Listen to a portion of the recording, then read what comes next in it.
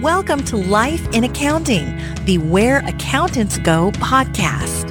Life in Accounting is the podcast for everyday heroes like you working in the accounting profession. Are you ready to hear from accounting influencers, thought leaders, visionaries, and other professionals leading change in the accounting world? Then stay tuned for Mark Goldman, a CPA, the owner of Where Accountants Go, and your host. Welcome to Life in Accounting.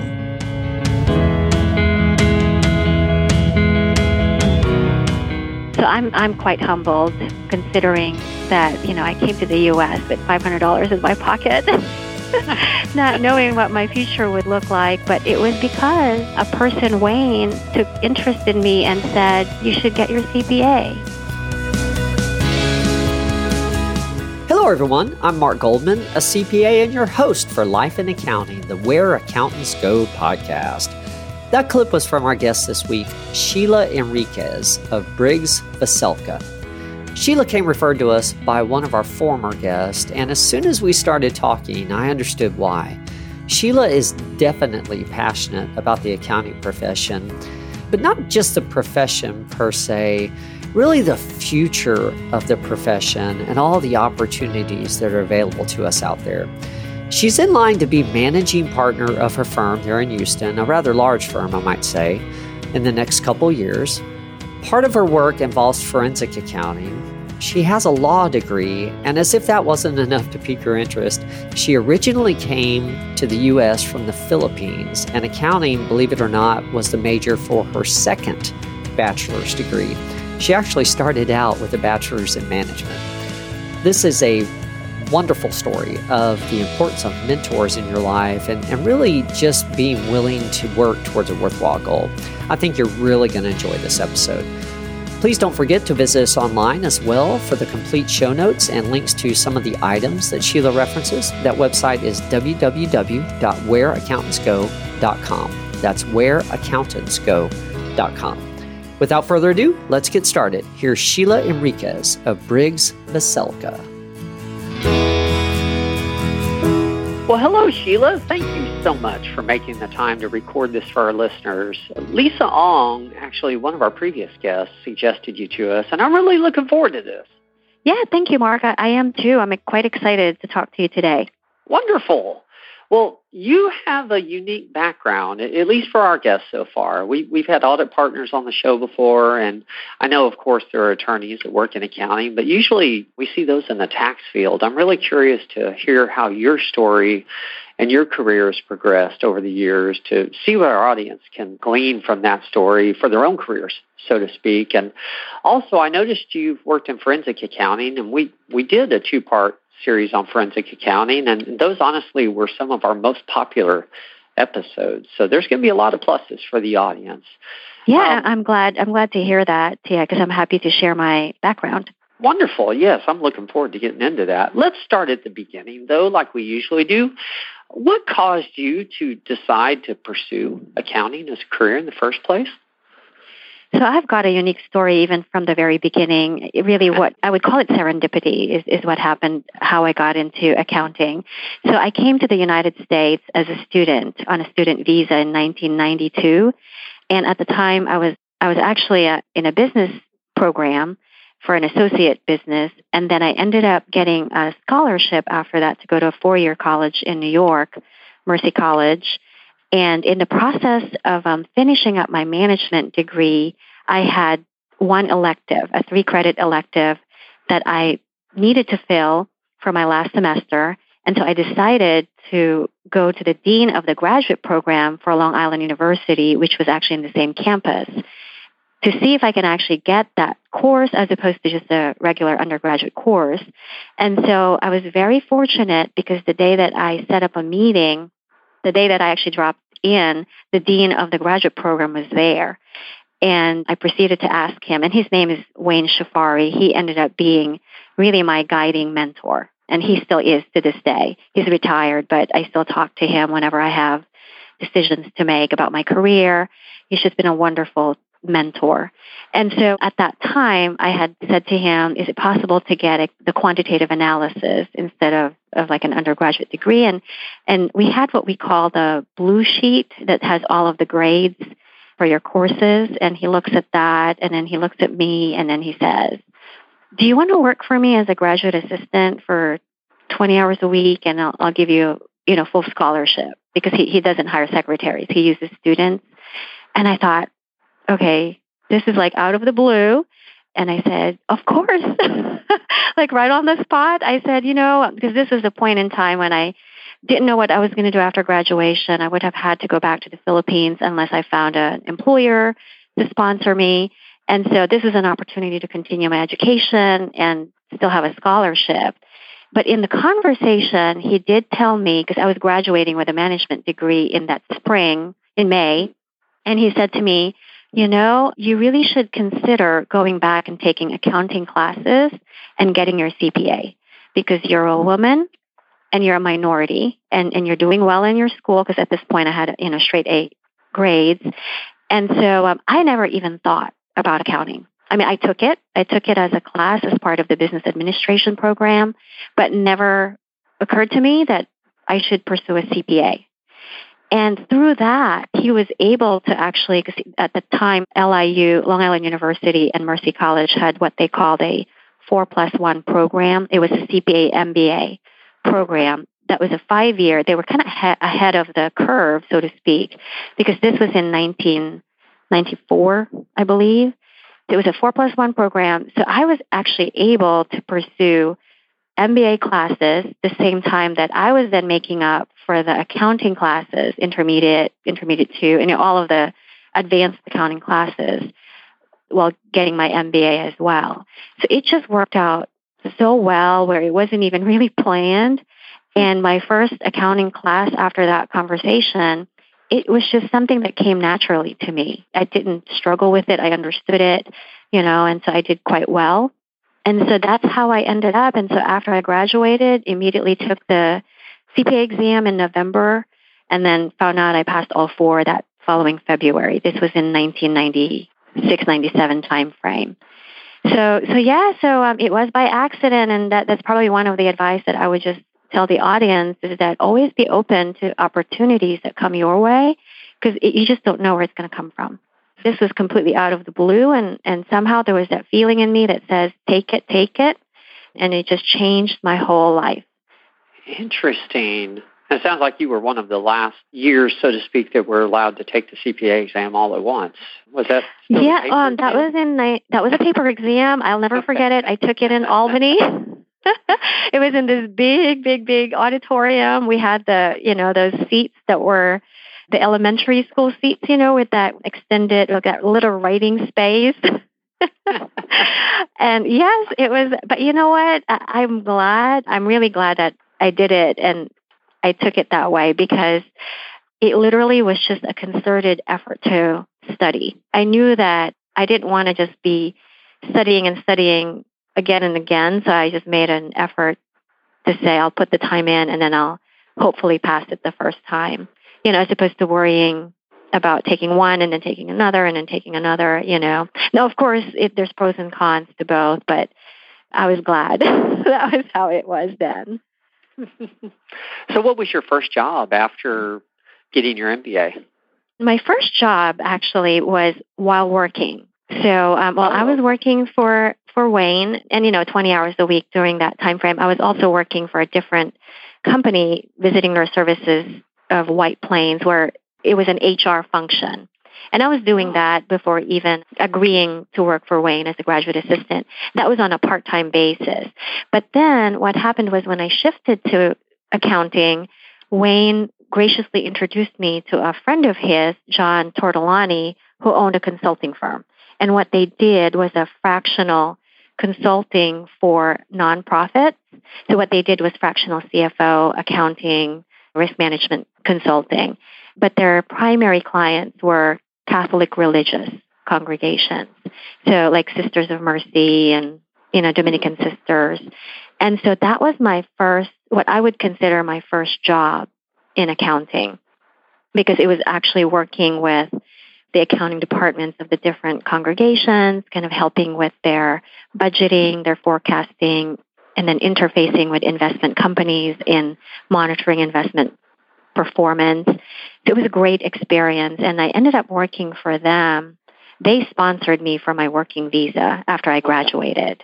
So I worked for them for a couple of years. They were not a CPA firm, and so even though I had passed the exam, I couldn't get my license in New York because you needed to have audit hours.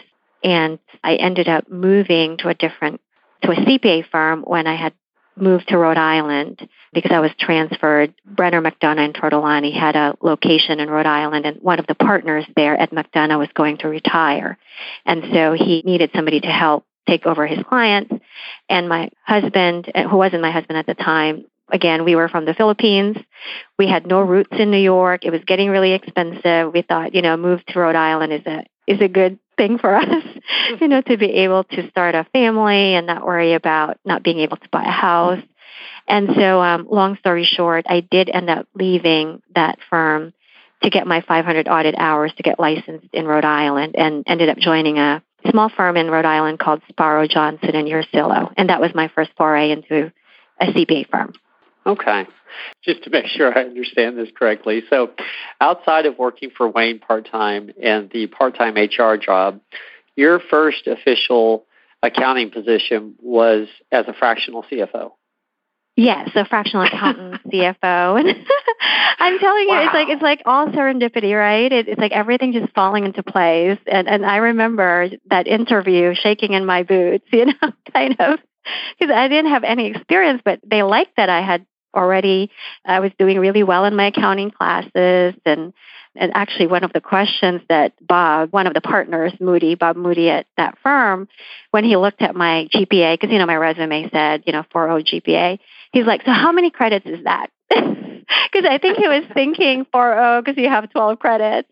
And I said to him, well, at this point, I'm actually close to about 150 credits.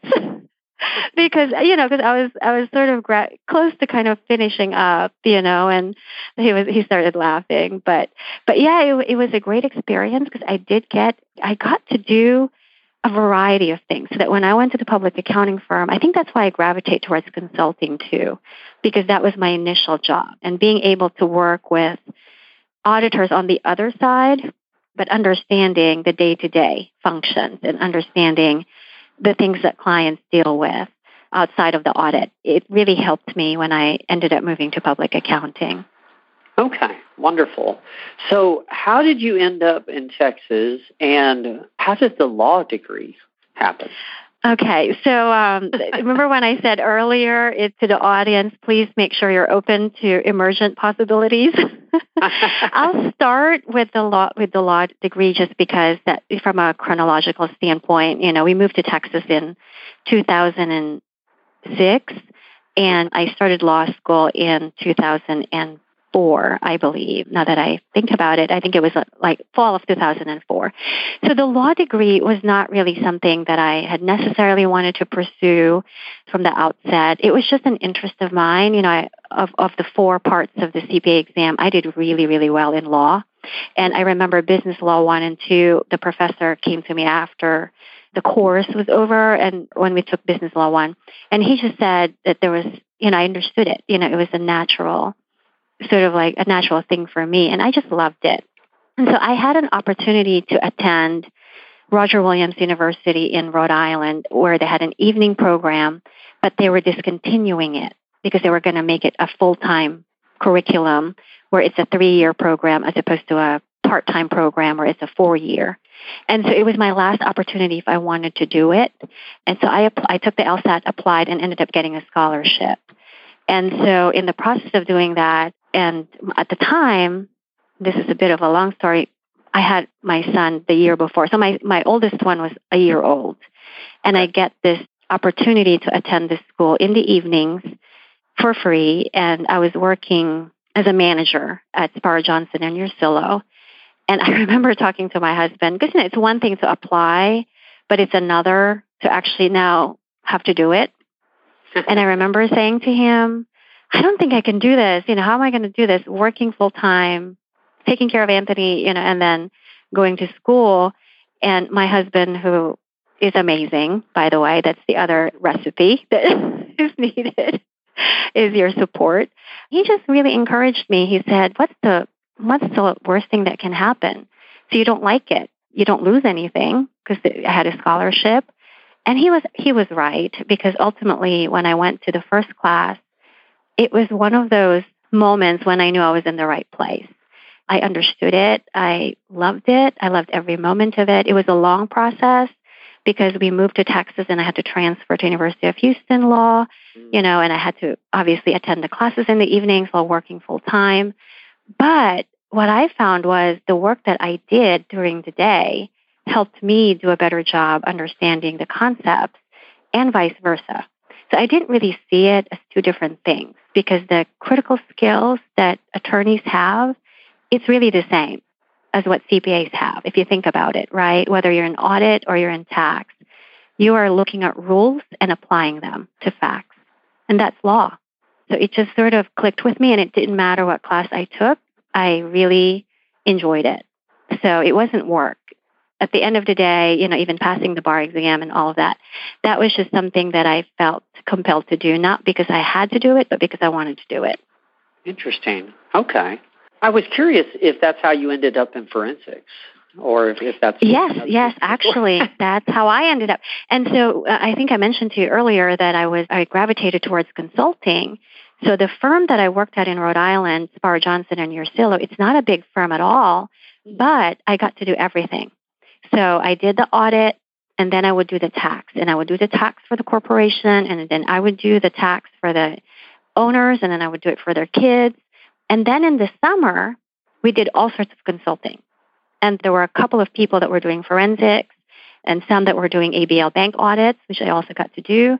And so it was a very forward-thinking firm, even from a technology side. I remember they let me implement going paperless. This is very, very early on in the 90s.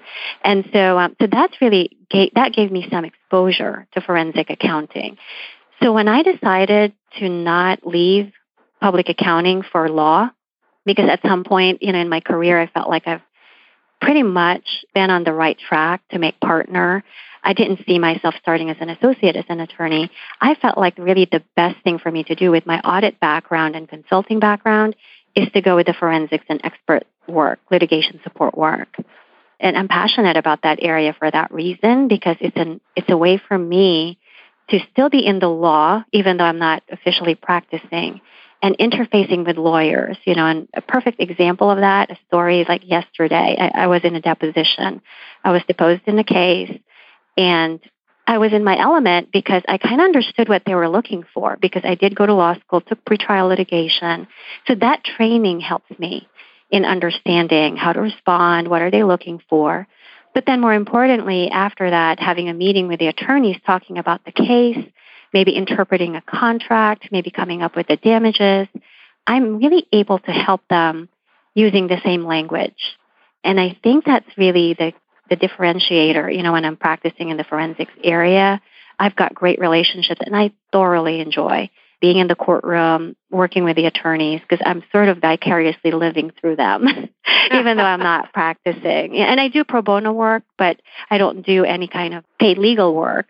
So it's my way of staying within the legal realm without necessarily practicing. And it's still the same skill set that I have as an auditor, because I'm still primarily an audit partner here at the firm. Interesting. That's interesting. You found a way to mix both. You enjoy right, but like you said, people get confused because when they hear that I'm an attorney as well, they assume automatically that I'm in tax, because that's the natural thing. Like when you look at JD CPAs, they're practicing tax in that department, in that area. And so I have to explain to them that, no, I'm actually an auditor at heart, and therefore, I do more of the litigation support and forensics. Interesting. Now, Lisa mentioned, I guess, tell us about your firm now, because Lisa mentioned something about the possibility that be managing partners in your future and maybe a transition period. And so I don't know any of the details behind that. So where do you work now? And for sure. I'm very happy. It's another area I'm so passionate about. The firm that I'm working at right now is called Briggs & Veselka. We are the largest independent firm here in Houston. with over 200 people. And so we're a full-service accounting firm. We do everything from tax, audit, huge consulting practice around areas such as what we just talked about, forensics, valuation, litigation support, transaction advisory services, internal audit. And then we also have specialties within our tax and audit group. And so we have really experienced tremendous growth. So I've been with the firm 10 years. So let me start for when I came to Texas. So you had asked earlier what caused us to come to Texas. The primary reason was really to be closer to my husband's best friend, who after college, he was one of the 10 students that came with us to the United States in 1992. So we ended up moving here to be closer to them, to get some support, because my husband and I didn't have any family in Rhode Island. And at the time I was going to law school, and my son was, I believe, 3 by the time we moved to Houston. And so just because of the cost of living and also just opportunities, we felt like this would be a good move for us, sell our house there, cash out, and then have a little bit more flexibility when we move here.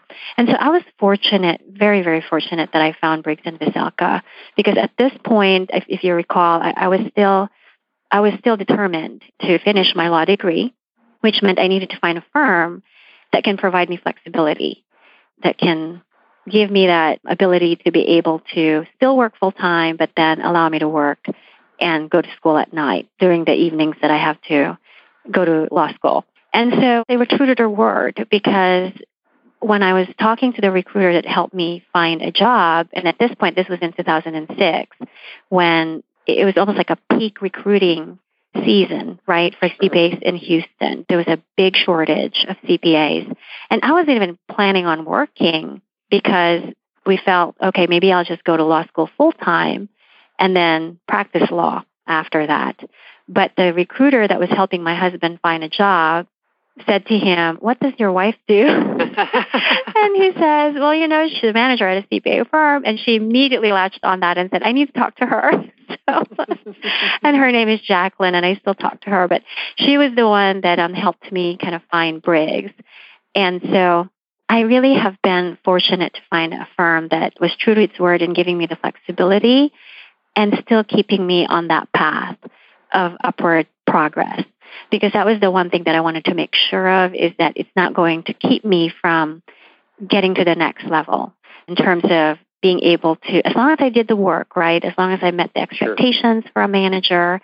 And they did, they delivered on that. They let me go to school. They let me work from home because we had the technology to do it. And the one thing, too, that was, I consider it fortuitous, it was at a point in time when the leadership of the firm recognized that there was a need to develop succession. There was a need to develop a pipeline of younger leaders for them to stay independent. Because I think what's forcing firms to merge up is largely because of lack of successors, lack of people that can continue the practice. And so when I came to Briggs, that was foremost in their plan, is to identify future leaders. And so I remember my first week in the firm, and this is someone that has never done business development before joining the firm. It wasn't even something I thought I wanted to do. But the managing partner, John Flatowitz, and actually he wasn't the managing partner at the time, he was the audit chair. He actually said to me, "I have a prospect call. Come join me." And I was like deer in the headlights, okay, what does that mean? But it turned out to be a great experience, because in that process, I learned that business development is really about listening. It's really about problem solving. It's really about helping the client be able to solve their issues.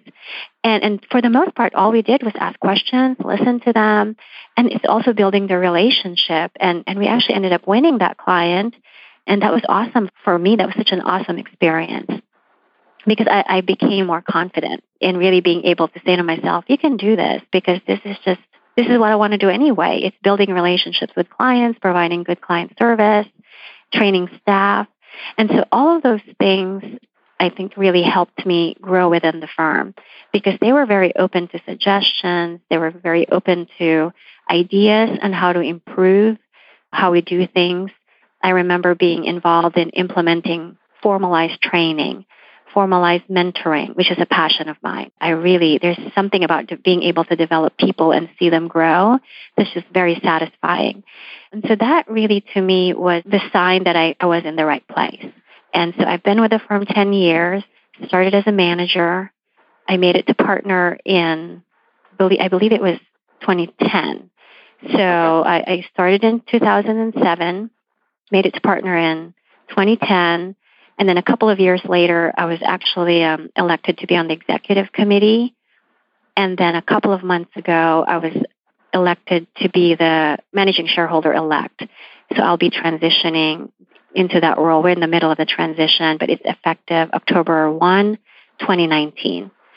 So I'm quite humbled considering that, I came to the U.S. with $500 in my pocket, not knowing what my future would look like. But it was because a person, Wayne, took interest in me and said, you should get your CPA. And I really, really attribute what I've accomplished largely in getting my credential as a CPA. That's why I'm passionate about talking about the CPA license. Wow. And you're very involved in the profession as well. You were mentioning some involvement with TSCPA, I believe. Is that? Yes. Yeah. I actually, this is another thing that Briggs gets right. Our core purpose really is to foster excellence, inspire confidence, and make a difference. So that means that even in our community, in our profession, the firm supports our activities as employees. And really our biggest thing is discovering the best in ourselves and others. And so they encouraged me to participate in the profession. Johnny Veselka, who is the founding partner of the firm, and he's retired now, but he was very active in the profession, whether it's at the local level or at the state level. And so when he actually was about to retire, he had encouraged me to participate in the Public Relations Committee for the Houston CPA Society in order to get involved. And that was the beginning for me, and I never looked back. So I'm actually the current president of the Houston CPA Society, and I'm on the board of the TSCPA, and I'm also on the governing council for the AICPA. And so I'm passionate about it because I feel like I really owe it to give back and pay it forward, because this profession has just been incredibly good to me. And really, those are wonderful organizations to learn leadership skills and to network with like-minded individuals that may be similarly situated. It's just a great resource overall for me. And so I really love being involved in those organizations. Mm. Well, not that you would have time for it, it sounds like, but are there any other, I guess, non-accounting related organizations that you participate with on the board or leading efforts or committees or anything like that? Yes, yeah. Actually, I've got one. I just want to kind of have a shout out to the Houston Public Media. Houston Public Media is a news organization here in Houston affiliated with PBS, and I'm on the foundation board. And I'm also very passionate about Houston Public Media because of their educational efforts. Sesame Street, as you know, is something that we all know is a wonderful resource for kids. And I really like their mission. And I'm very engaged in what they do as well. They're involved in arts and news also, but the one area that I'm very much focused in is the education part of the organization. You are busy. I am, and sometimes I do wonder when I look back at everything, and even conversations such as this, Mark. It just reminds me of how grateful I am for all the opportunities along the way, because I could not have done this without people that recognized something in me, gave me the opportunities, opened doors for me. This opportunity to talk to you, I feel, is a way for me to reach students, hopefully, that are undecided about getting their CPA license, and I just want to encourage them to really look into it, because it is worth it. It is something you'll always have forever, something you can be proud of, and something that will differentiate you. Yes. Thank you. Well, I know you have a hard stop coming up, and I'm watching the time here, and I want to make sure we get down to the final 3 questions I ask every guest. But before we hit that, one more on this topic. Since you are in the succession line there at Briggs Veselka, what, if anything, are your thoughts on, I guess, challenges that need to be addressed in the profession, or what are your hopes for the profession or your firm as you guys continue to grow? I think that's a great question. And I mentioned earlier that I'm very much involved with the local, state, and national levels, with the different CPA societies.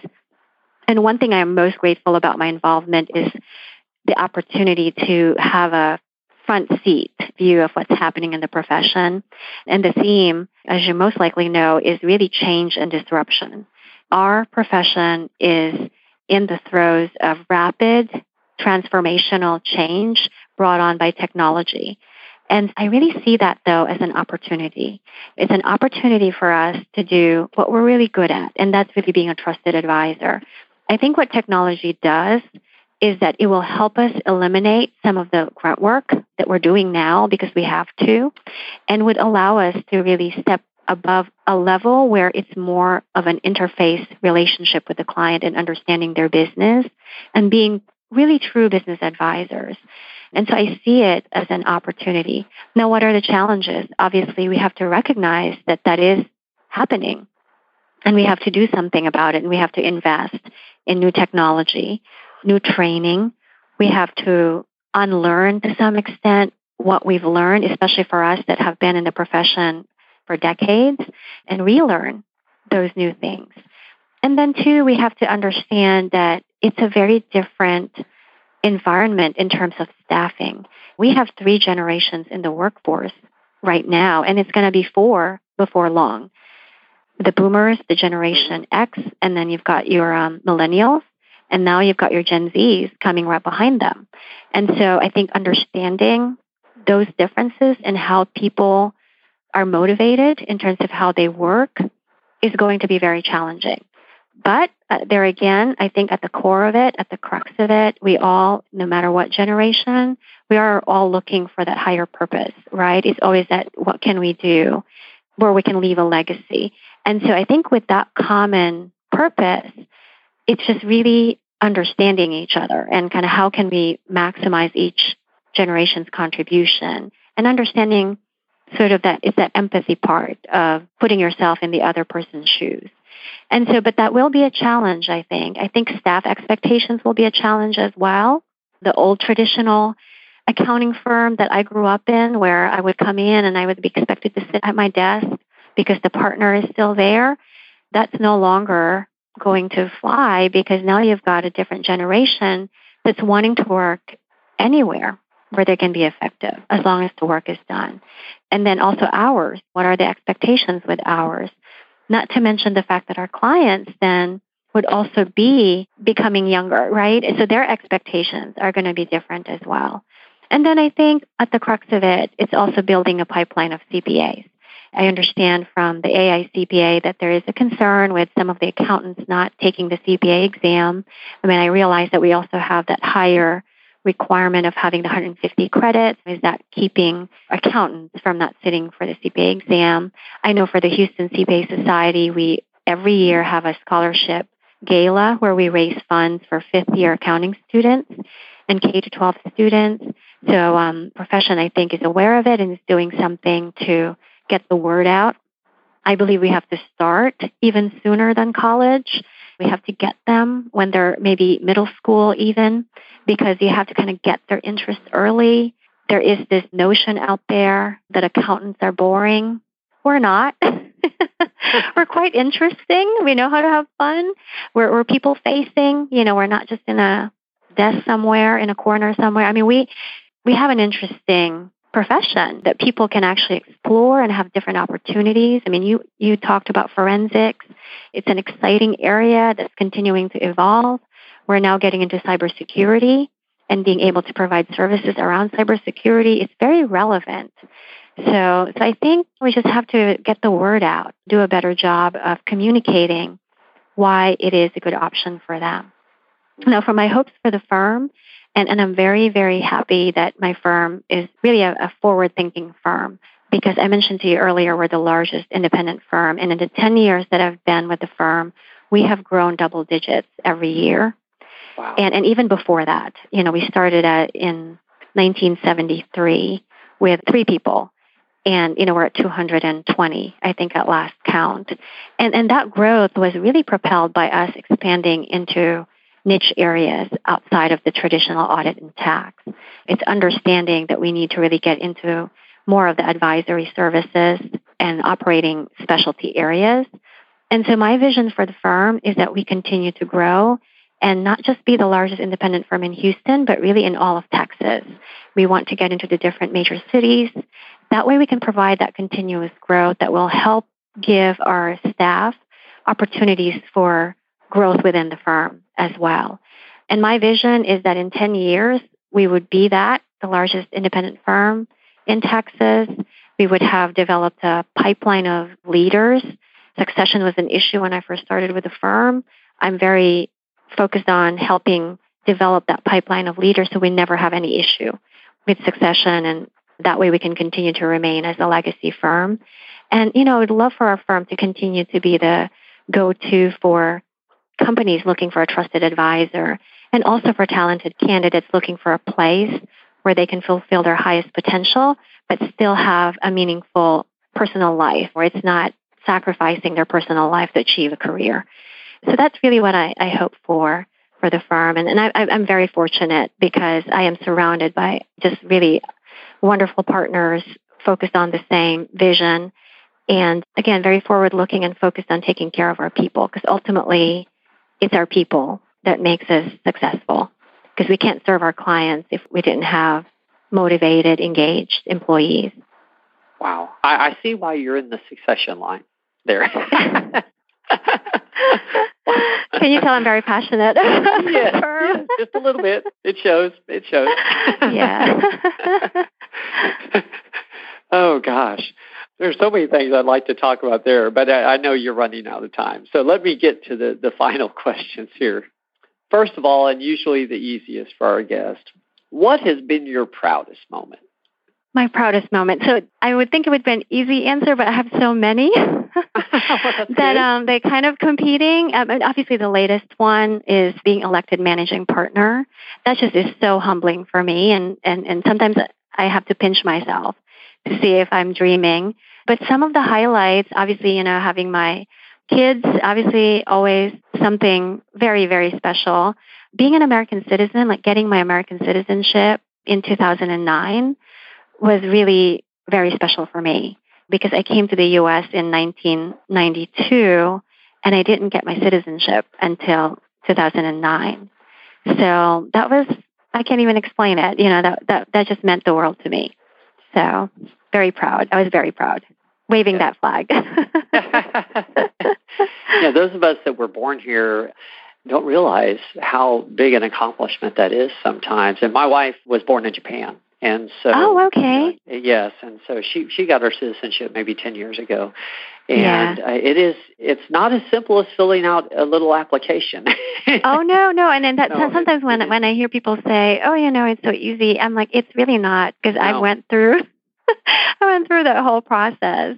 But speaking of Japan, I would love to meet your wife at some point because before coming to the U.S., part of the program that got me to the U.S. was actually studying in Japan for a year and a half. So I'd love to find out what part of Japan she's from. So. Sure. Yeah, we'll have to talk about that. Well, tell us about a mistake you've made and what you learned from it, of course. And frankly, the bigger the better. Don't hold back. Yeah. I thought about this too, and I was kind of thinking, okay, what is the one thing that has left an indelible kind of impression on me?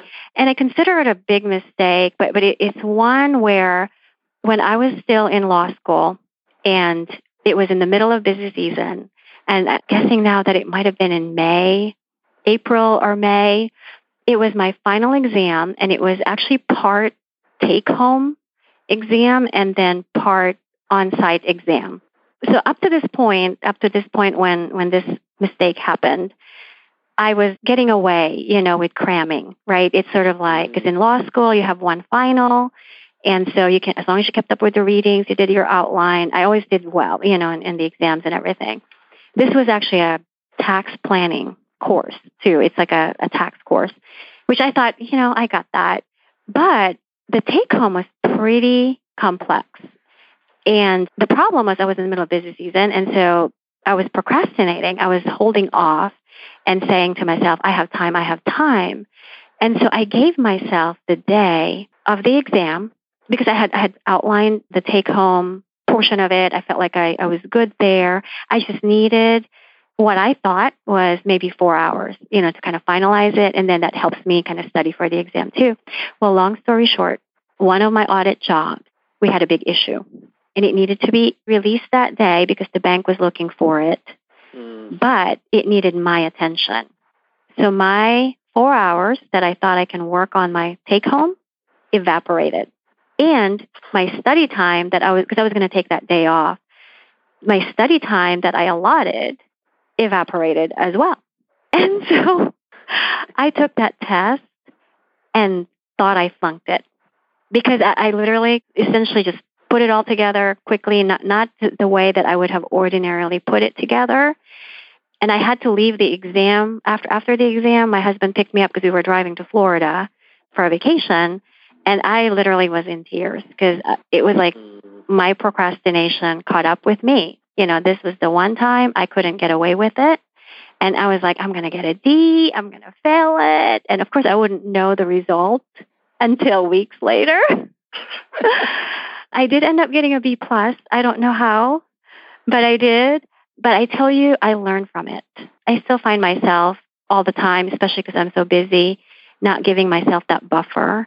But I learned to give myself a buffer because life happens. Best intentions. And I always underestimate how long it takes to do things, right? I don't know if you do that, but always underestimate it. So it's always like I'm always running late. So I'm still working at it. I'm still a work in progress, continuous learning. But it's really, what I learned from it is I need to have a buffer and not assume everything is going to go as planned. But I would consider that one that I will never forget, that feeling, that sinking feeling that there was nothing I can do about it. It was too late.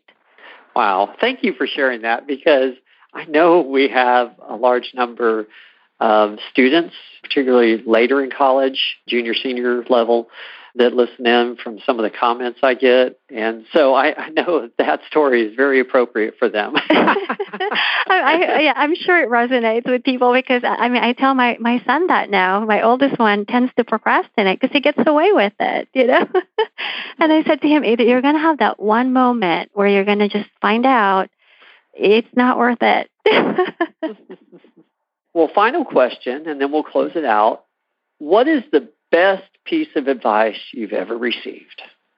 I would say the best piece of advice that I've received is for me to clarify my values. And this actually happened right around the time that my second son was born. This was 2009, which was my banner year. And the reason why I consider that the best advice, throughout my life, I get busy, I do things, and you kind of just do the next thing that needs to get done. But when this advice was put to me, it was in the context of if you clarify your values and you put it on paper and you know what they are, when you are in a situation where there is a conflict or maybe you're being asked to do something that is contrary to those values, when you don't have your values clarified, it just feels like this feeling in your stomach. It's a gut feeling that you may not be able to describe. But you go with it anyway, right? Because in the moment you're being pressured or you're being asked to do something. But if you have your values clarified, I've found it's easier to say no. It's easier to say yes for the things that are aligned with that. And so that was really the best advice for me. And I'm still evolve it, right? Your values over time change. When you're younger, maybe money, is one of those things that you define. For me now, it's time. It's time with my family. It's leaving a legacy, it's making a difference in people's lives. So over time, your values might change, but if you have them down and clarified, I think it will serve you well. And so it served me well. So that's what I would consider the best advice. That is good advice. We all need to hear that every once in a while because you're right. It's easy to get so busy. Yes. that we forget what's important. That's true. Well, when the advice was given to me, this person actually said to me, you don't want to get to, and it was Wayne, fittingly enough, he said, you don't want to get to in your 60s and look back and realize that you were really not, that the things that you did wasn't leading you to where you really want to be. Just begin with the end in mind, so to speak. That is a great point. Well, thank you so much again for sharing with us. I know we need to wrap this up. I really appreciate your time. I know it's... No, this was fun. This is fun. Thank you for having me. No problem. Well, for our audience, this has been another episode of Life in Accounting, the Where Accountants Go podcast. If you haven't yet visited our home website, please do so. You can find links to all the certifications available for accountants, including the CPA, of course, as well as all the show notes for each and every episode, including this one with Sheila. That website is www.whereaccountantsgo. That's whereaccountantsgo.com. And on that note, Sheila, any final thoughts or words of wisdom for the listening audience? Just that they should consider getting their CPA license. It will pay for itself, and they will never regret it. That is great advice, definitely. Well, thank you again to the audience for joining us. Have a great week. There's more to come.